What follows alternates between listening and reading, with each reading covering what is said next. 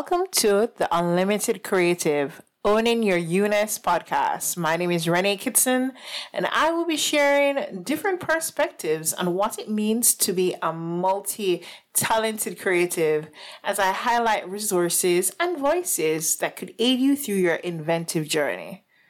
For this episode, we'll be talking to Kamar Thomas, an educator, someone who is in the field of fine art, a painter, to be very specific. He's grown up in Portland, Jamaica, and made his way to the US, Canada, and many other places as well. Through his experience and research, he has engaged in questioning what makes an artist successful. And so he's written a book about that, profound book about that, as a matter of fact, and it's titled The Artist CV, Building Your Own Creative Vision in a Changing World. I don't know about you, but I've heard so many times, okay, so how are you going to make money from that art degree? Is that a moneymaker? Aren't you going to starve? Well, that concept will definitely die today as we share a bit more about the possibilities of being successful as a visual artist. So listen in as Kamar tells you a bit about himself, and then as he gives you tips here and there about being intentional about your approach and targeting your audience, and also creating your work with this in mind. So let's go. Well, my name is Kamar Thomas, and I am an artist, which means I take risks using a medium. And if people like it, they can offer me some finances so that I can take more risks, so that I can try again. This looks like professionally, I make oil paintings and drawings and pretty much anything two-dimensional. I usually have my space filled with them, but some renovations going on.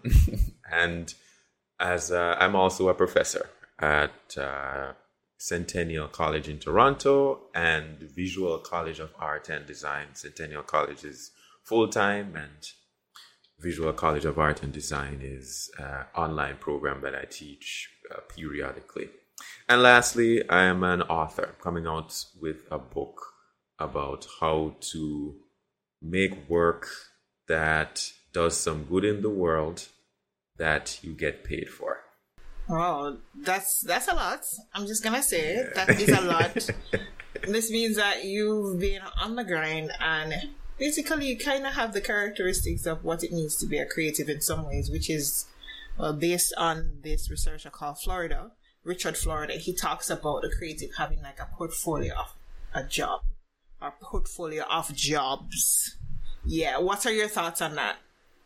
I think, so part of the reason I wrote a book was because the economy now is changing and is fundamentally different than it once was, where many describe it as the information economy. But the short story is the days of acquiring a skill set, working for a company, and them contributing to your retirement and staying there for 37 years and 40 years, that is less likely than it is that a person will now have to acquire a skill set, go to a job, and then as that job changes, either they will have to get more skills or find a different job. They might discover that, this track is not for me. And so now resumes are looking like a collection of projects that people did, more like an artistic portfolio. No one expects an artist to work on one piece for 65 years or for 50 years. Resumes now look like, well, I did this project at this company and this is my part in it. And then I did this other project at this company and this is my part. And having done these two, I can offer this. That's what the economy is moving to in general. For artists, is basically, that's how it is now. In 1989, one was a oil painter. That's what you did till you died. In 2029, I think people will do projects in a medium. And people now do projects in a medium. All right, I learned enough oil painting to do this series of 20 paintings. And then I decided to go do a project in video. And then I learned enough in video to do these 3 or 4 installations. And then I had this opportunity from a fashion brand that wanted me to look at their interior space and do their runway. And so I did that project. So the world of creative work is moving towards that because the internet, really, because of the connectivity of things. People, in order to make something different, are bringing together different experiences, are bringing together different identities. You being an artist is something that is very dynamic now. You're no longer confined to this specific title. And so even the name of this podcast is called The Unlimited Creative because we realize that people are very multidynamic. When you are creating work, what mindset do you have in mind, or what is your creative process like? There's the overall thinking of creativity, and then there's the specific of the painting. So overall, I'm thinking this is a project. I'm going to make a series of things within this project. And then specifically, and then, I go through figuring out what the idea is and hopefully what I should say at the end. And then there's a specific for my painting practice where I make oil paintings. So the project has been for the past, I don't know, however long, is identity. And I use the metaphor of masks and performance. And I've tried a number of projects. One of them was first to physically paint a mask onto people's faces using face paint. Take a picture and then paint the result of that. Another project was Photoshop. And Photoshop is, quite frankly, the closest we can get to witchcraft. It is as close as one can get to magic in terms of the things that you can do visually to manipulate an image. So a lot of projects were just pulling together things, making hundreds and hundreds of different versions of surrealistic pictures. And a third project is I saw Instagram and filters. I figure that can't be that hard to make a filter or make something that augments reality. So that's another project that's in the works. And I think of these as different, tiny little projects. They try this one, and if this seems to communicate it best, do more. And if this avenue seems to communicate it best, do more of that. And then as I work, I respond to what has already been made. So I've already painted people. I know how that works. I know the range of interpretations. So can I pull together different, not just visual influences, but now can I look to music? Can I incorporate a whole experience in the viewing experience? Can I bring in like something that occupies space, like a sculpture? Can I make sure the audio is adding to the experience? Can I, when I communicate it to people with words, they feel that it's a part of the work itself? So that's how I think of my creative practice. Long answer, I know, but no, it's valuable because you're talking about how intentional it is for you and how it is that you're even thinking about your audience and just connecting everything that you've done over the years to even look at how it is that you're going to move forward. And so even a while ago when you said create like a filter, I'm like, wow, you're going far, because how many artists are thinking of navigating into the digital space through like Web3 or AI, artificial intelligence? People are thinking, but they just won't do it. If you're listening to this right now, just do it. Try the smallest bit that you can do to make progress. And once you start, the idea is large, but the execution, you must think as the smallest possible thing. You can do the smallest. So I went for a run. I have not run like a good hard run in years. And all I said, just put on your new shoes and go outside. Once you're outside, well, there are people out here. They are jogging. Just jog with this old lady. Surely you can keep up with this old lady. After 5 minutes, my body said, listen, I don't know if you know, we have not jogged in years. So calm down, body. We can do this. And you just keep one foot in front of the other, and then a half hour later, you've been jogging. It's just wondering, the old lady beat you? I just don't want to. Yes. She destroyed. This old lady I misjudged completely. Sure, she had gray hair, but her body had not 1 ounce of wasted fat. This lady used to run track and has for her whole life. Just her neck, her arms look like you have exactly the muscle she needed. I should have told because she was wearing like a race jersey. She was wearing the jersey you get with the number on it. She had the number on it. And she was just warming up. And I see, I'm not going to beat this old lady. And, maybe 5 minutes in, she just, all right, time for me to run. No. Gone. All I could see was her back. This lady, life will humble you. Let's talk about that then in terms of this comparison that you just gave a while ago. Like, one thing though is that you can be like a wonderful artist, but like a lot of people out there are probably making more steps than you and are propelling forward. This essence of comparison, how do you deal with it when it is that you are creating wonderful work and you see other people out there that aren't necessarily in the realm of skill level that you are in? Yeah, so comparison is, as they say, double-edged sword is the English expression. It has 2 sides. On the one side, it provides a model for you to aspire to. Aspiration requires comparison. You cannot want to be a superstar artist unless you see a superstar or you've heard of superstar artists. And you're inevitably going to go, well, what do I need to do? And in that process, you are going to compare yourself.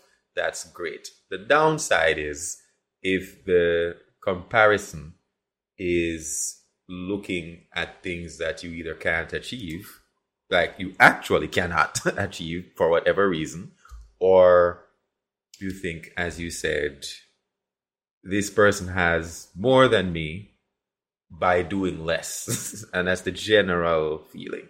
So how to deal with that? The first thing is context is everything. Because you don't have the full context. So when I see somebody, for instance, I rarely think this, but when I see somebody with something that I want, I always think to myself, what's the full context? Did they have... I lived in the US for close to maybe 9 years-ish. And there are some grants that are just not open to me. And if I saw somebody who won that grant, I don't have the green card. I don't have citizenship, so I can't get that. Even if I applied, it still wouldn't be given to me. So when you see this, how to deal with this comparison is to think, do you have everything? And I mean everything, including the circumstances that this other person has. If not, look at the small piece that you can do and then aspire to that. Then work towards getting that. So I see people who are immensely skilled at drawing, and I think, great, I can practice more and I can get that. But if I look at whatever awards they have won, more than likely they knew somebody that knew somebody that knew somebody that I don't know, and it's not even worth my time to think through, how do I know all of those people? Not even worth my time, because they probably had relationships that I can't replicate. It's kind of like having or asking somebody what shop they went to purchase their winning lotto ticket. And you going in there buying the lotto ticket and you're vexed that you're not win. So I went to the shop. You tell me go down to the shop. And I went and I buy the ticket. I'm in a win. Yes, because I saw a lot of work. The context matters. Luck matters. Let's talk about how it is that you've navigated yourself from the Jamaican space to be where you are presently. Because many people might think, as you said, like have this external kind of perception of you being a great artist. And no, external from Jamaica, you have been in the US, you have been, many different places that are, people would call it international Jamaica, foreign, right? Foreign. Yeah, foreign. Indeed. Like, what was that journey like for you to navigate outside of the box of Jamaica and to also, stabilize yourself to where you are presently? So people can get the realness. To get to the US, I went to college. I went to university, Wesleyan University. It cost at the time $50,000 US. My family don't have that. If they did, just give me the 50. We're rich. There's no need for me to go to college if you have this 50. So it cost 50. You needed to be really good academically, to say the least. And once I was there, it was very, very hard to keep up academically. I did, won my prizes, graduated fine, but it was expectation of working at a very high level. So that's how I got to the US. Then I graduated and I was just working at a supermarket, working part-time and making my paintings. And all I wanted in life is two things. One of them was to make enough money from selling paintings that pays about half of my rent. And the other is I wanted air conditioning because I remember Hurricane Ivan cut off my light. And I was just like, this heat and mosquito. No. I needed two of those things. And when I graduated, I just started telling people, hey, I paint. I'm working in the supermarket there. I paint. And they would go, could you do this thing for me? Could you do that thing for me? And lo and behold, the more people I told, the more people asked me to do stuff. And I figured out then that you just have to tell people, the real issue is that people, once you figure out the skill, is that people don't know. Once you do that, you'll probably be fine. So I did that, and then my visa expired. I come back to Jamaica, and I was teaching at Teachfield High School, my alma mater, a place I will give. If I come into massive amounts of money, I give them first, and then we'll figure out everywhere else after. And I was doing the same thing. Go home, paint, let people know I'm into this painting, and I was selling paintings. Well, now I can reveal it for 50,000, for 45,000, 25,000. This is on top of my teacher salary, and people will be paying me in small increments. 5,000 this week, 5,000 next week. They miss a payment sometimes. But if you have 5, 6, 7 people like that, this is when you go to the supermarket, you might buy some extra chicken. You might be able to afford more things. So this is, in my mind, what success looks like. Just being able to buy back the materials and pay some of my bills, some of my life. And once I got that out of the way, everything is extra. So the next time I came back to the US was graduate school. You have to write essays. You have to assemble a portfolio. That requires a certain jumping through some hoops. But once you are through those hoops, I'm just doing what I have always been doing. Paint, tell people, paint, tell people. Graduate, same deal. It's not this dramatic, in the trenches story.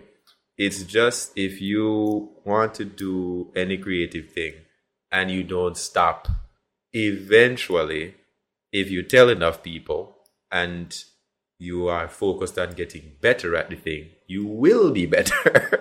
And eventually, so if one person asks you and you do a good job, that's all the marketing you need. They'll tell somebody else. They'll remember you. When they buy a house, they'll, hey, oh yeah, you did the last thing. We have a house now. Could you do these 3 walls for us? Of course.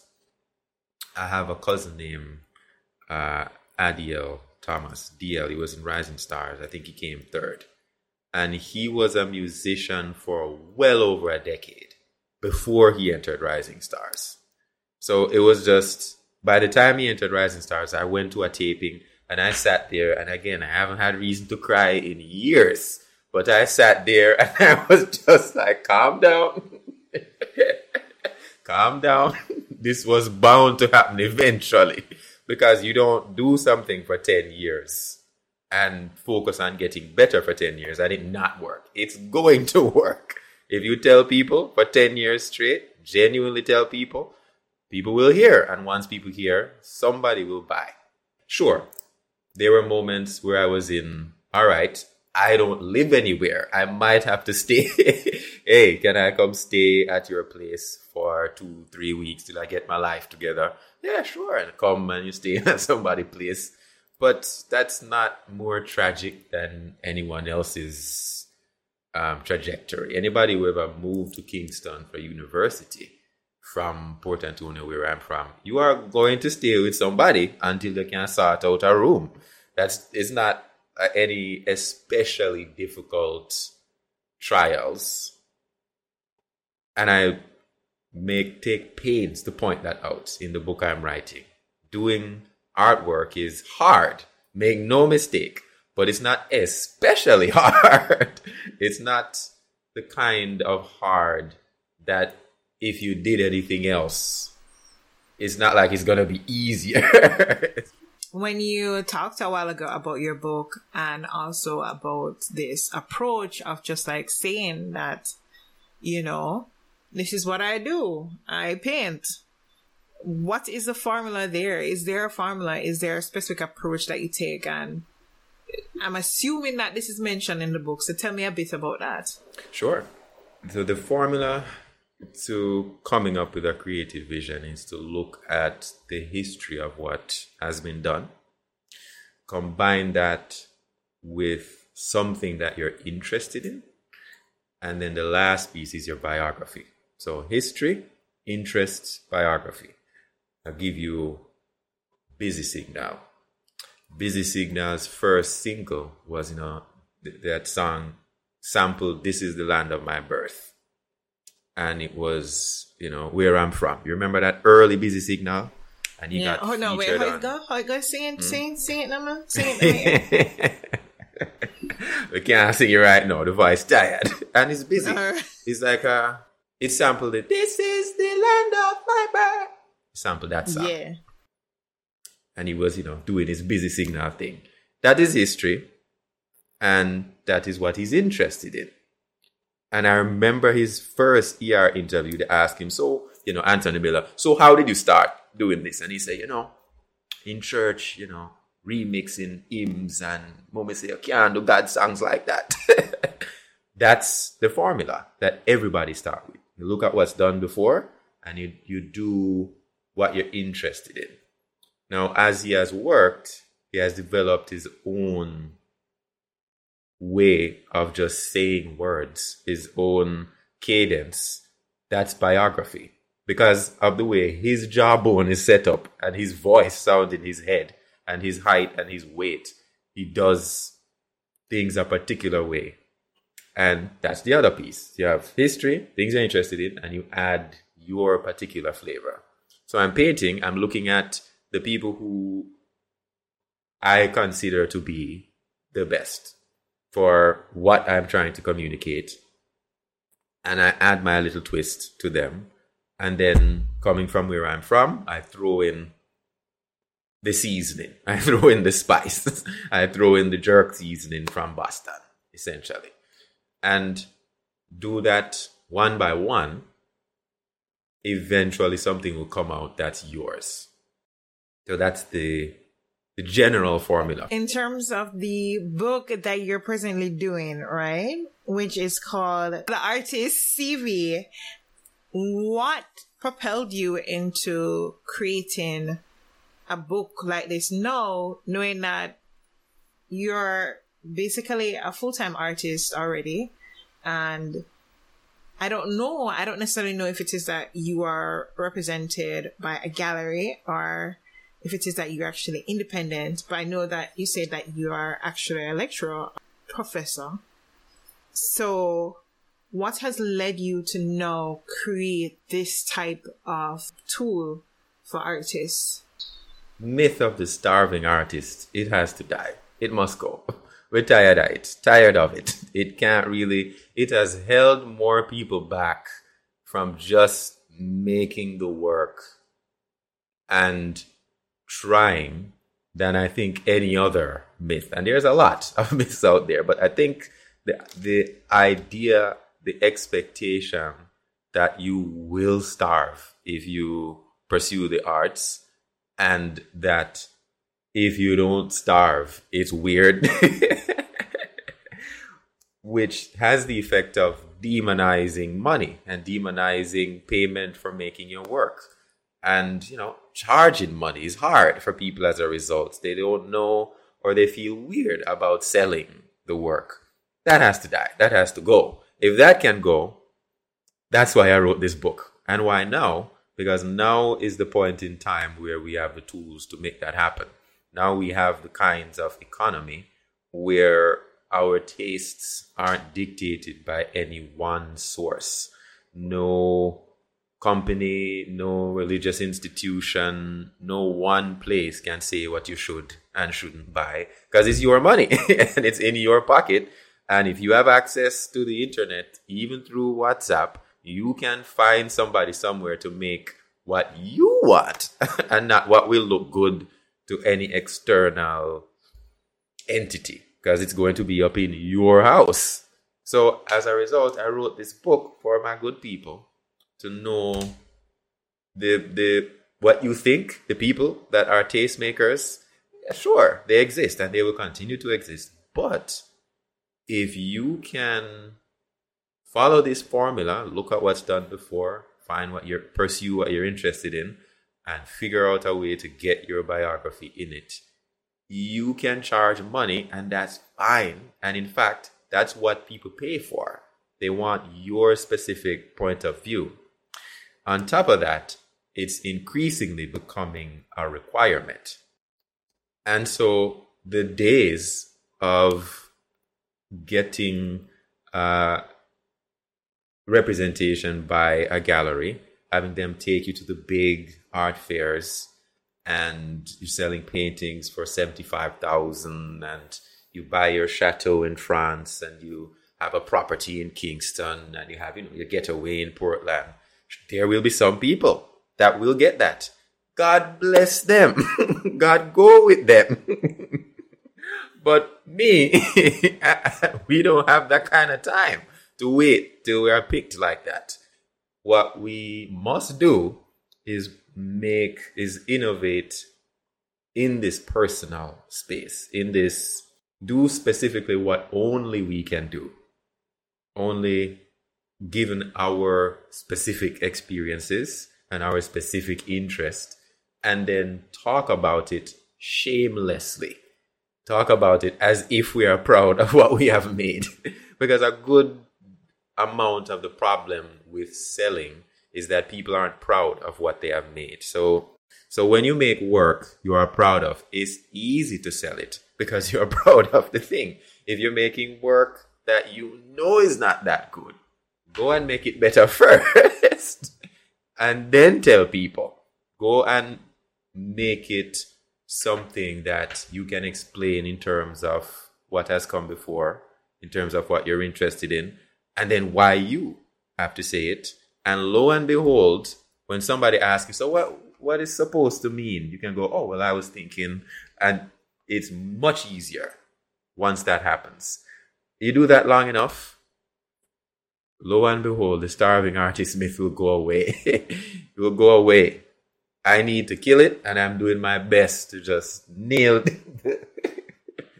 that up. No, but let's talk about that then in terms of what is good art, because then there might be some questioning of like, when do I know I can share? How do I know it is possible for me to share this that I'm working on presently? How it is that what is actually good to be shared? Like that is a very hard question to ask yourself as a creative. Mm-hmm.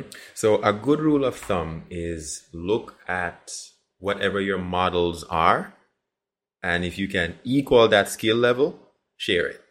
If the skill is what you're imitating, if you can equal the idea, share it before you think you're ready, just before you think you're ready. And the second idea is make a lot. However much you're making now, double it and then share. So if you are used to making one painting a month, make 2 and then share. If you're used to making 2, make 4. A good rule is if you double it, you are less attached to each individual one, and you will take feedback much more easily, and you appreciate criticism a lot more. And also, you get better. If you are drawing number 1 is good, but drawing number 99 is much better than drawing number 1. Almost always, unless, you stay up 24 hours in a row drawing all 99. But for the most part, get a model. You know you're ready when you are looking at models and you go, if these two were hung in the same space, I would look like I belong. It's the same with music. If you make a song and you play a song you like, and you know if this was at a party and my song played next, people wouldn't go,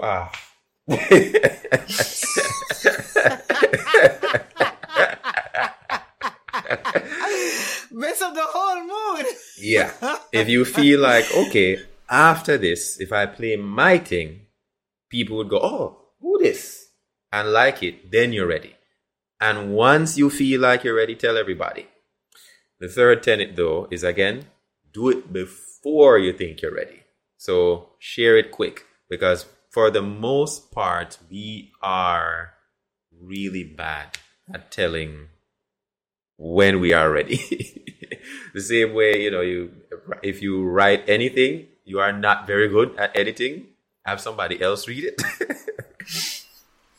Share it just before you think you're ready. So make sure, of course, it fits in with what you consider to be the best. But once you have even like it's kind of close, share it. And then make the next thing quick. So to share it on to the next one. This wise poet once said, his name is Travis Scott. He said,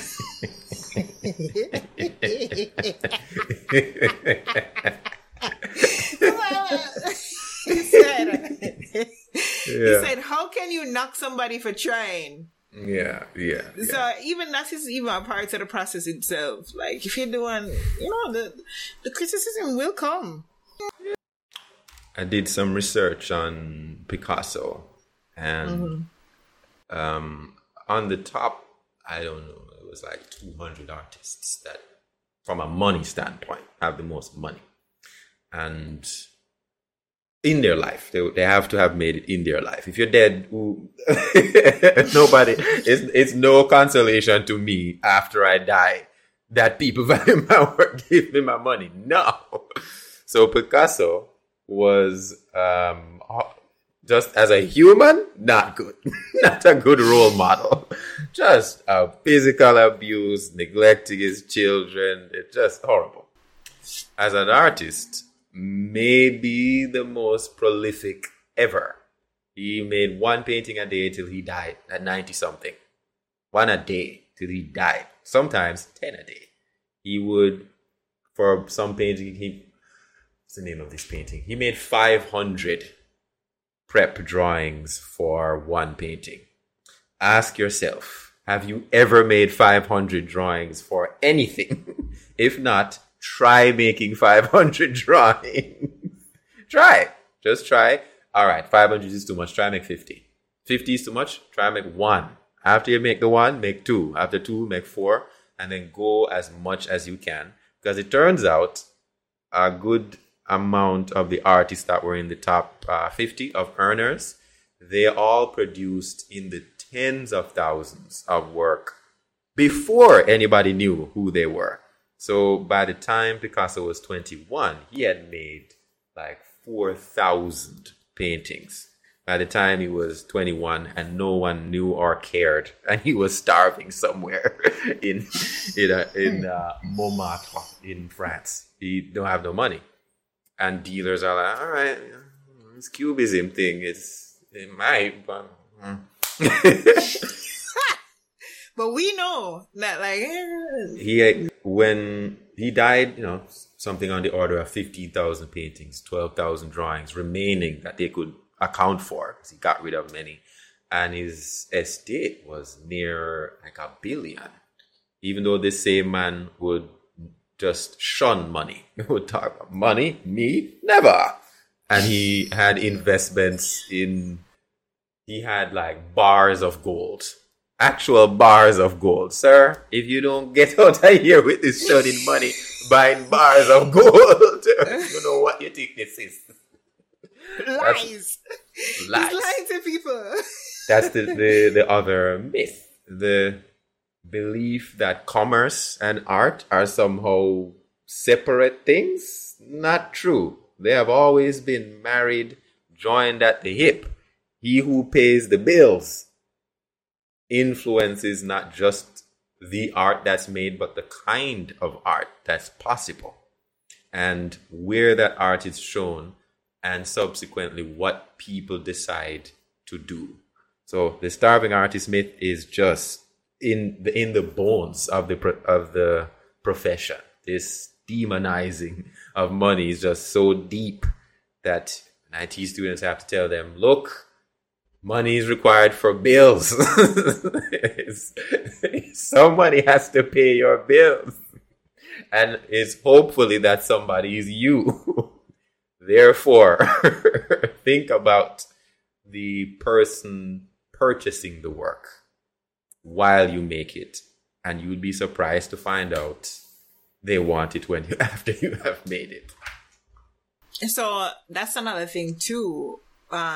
Which is talking to your target audience and actually seeing them and connecting with them.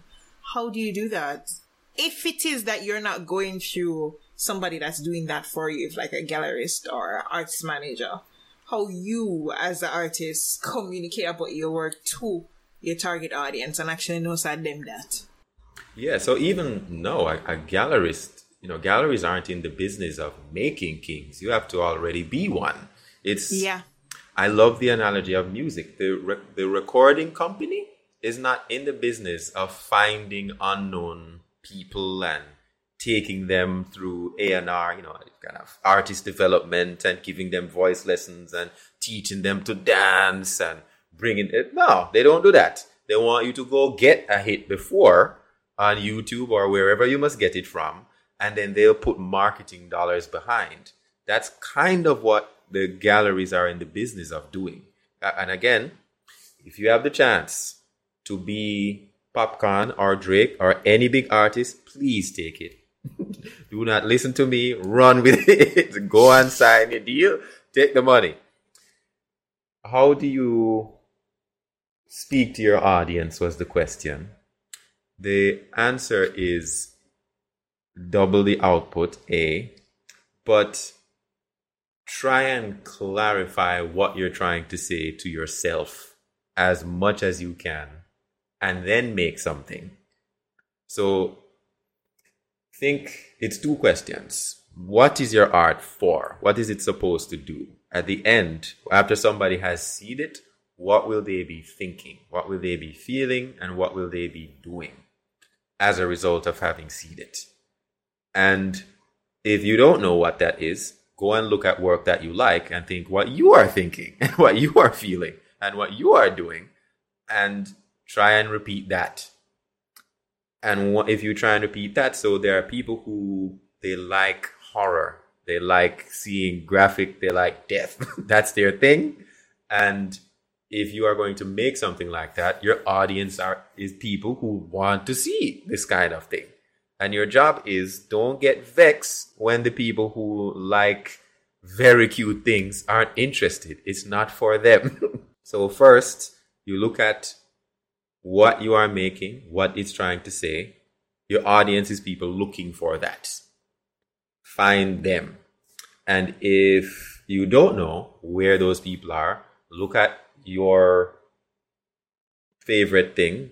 Where did you find it? That's probably where the audience is. So if you're saying to yourself, oh my, I found it in the National Gallery of Jamaica. How am I supposed to get in the National Gallery of Jamaica?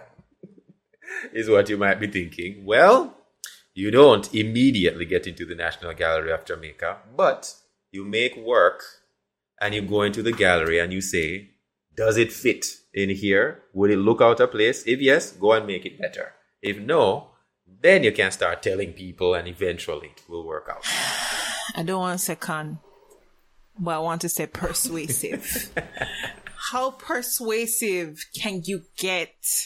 And that in itself, artists are not salespersons. You get what I'm saying?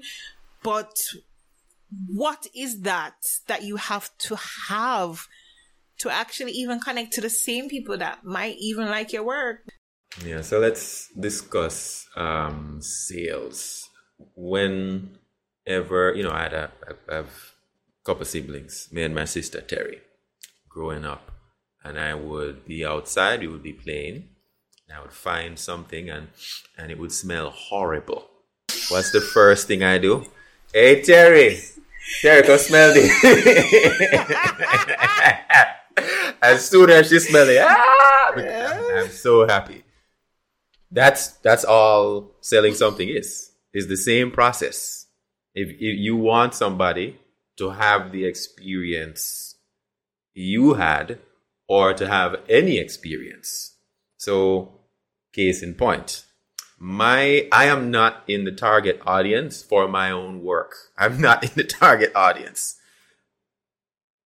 My work, the idea is identity, black identity, or frankly, any identity is way more broad than people think, and it's changeable. It is within the power of the people acting out that identity to change it. And I made this beautiful painting to explain that point. I don't need to hear that message. I'm the one who made it. I already believe. I don't need to hear this. This is, I'm the pastor of the church. I don't need to be preached to. However, my audience is there for people who are open to hearing that. People who are looking for, or whose identity has needed to change. So these are people who, if you have ever moved, you're in my target audience. So it's easy for me to tell you about an experience that you have already lived through, and I have a physical manifestation of that experience. So when we think sales, we must think, how can I make it like that smell that you want people to say? And you go to when you hear a song and the song slap, first thing you do, you call your friend, you need to hear this. When I heard Skilly Bang, wap wap, my brain was like, what is my brain was like, the first thing, send it to the little WhatsApp group. And we had a big debate. Is this where dancehall is going? But also, play again. But it was a whole discussion. And the idea is you must, in the making of it, think through what people are supposed to feel. And by the time you meet the people, you can just tell them what you were aiming for. You're speaking very profoundly about, creations or work of art, music that is very Caribbean. And even as you talk about identity, I was just thinking along the line of how has race, right, impacted you in spaces that supposedly are supposed to showcase your work, or give you a step up. How do you navigate issues around race when it is that you're not living in a society such as Jamaica, which is predominantly black? Yeah. I'm going to say this. It will be very controversial. Yeah. Might be the most controversial thing I say. Very controversial. Boy, it's been good to be black in the U.S. Let me tell you this. People see me roll in the room. They're like, oh my God. You made this? You made this? Say, yeah, I did. Boy, that's been good. I have received no negative feedback as a result of being as dark as I am. That's not true. That's not true. I mean, in my undergrad, somebody threw toilet paper at a group of me and my friends and said, third worlders one time. But that's it. That's it. All the other things were, people were, if not overly excited, they were just actually fighting to contain that they were happy. It has been genuine appreciation, genuine joy I have received as a result. I have never felt unwelcome in any space once in my life. I am not so dumb as to think I have not been, of course, discriminated against. But I can confidently say it's probably because I was an asshole and not because of my skin. I probably deserved it. Boy, has it been good rolling into a gallery and popping out my work and explaining to them my point of view. It's been good, nothing but good, because they're looking for black people. This is the first time probably in history they're actively looking for black people. I say I'm writing a book, people are going, hey, have you tried this program? They wouldn't have told me that if I were any other skin color. Why? Because publishers are looking for black people. They're actively trying. No. What are their motivations for looking? None of my business. When it's tax season, tax don't care what your motivations for making the money are. They need that check. So I don't presume to think that I have not handled anything systemic. It's just been largely not a factor in determining the outcomes in my life. And when it has been, it's been actually positive. It's been people going, hey man, I'm so glad you're black and you're here. Whether it's teaching as a professor and the students are like, oh, I wasn't going to take this class, but now that I see you're teaching it. One wouldn't look at, so discrimination is being denied something, but one does not look at all the things you get because you're black. And if it's a scale, the things I've been denied, all right, but the things I have gotten, boy, it's been great. It's been very good. What we are trying to do as artists now, the kind of punishment that used to be possible in somebody's life because of discrimination, because of profiling, because of, frankly, being denied from your skin color, there is no single entity that wields that over anyone's life anymore.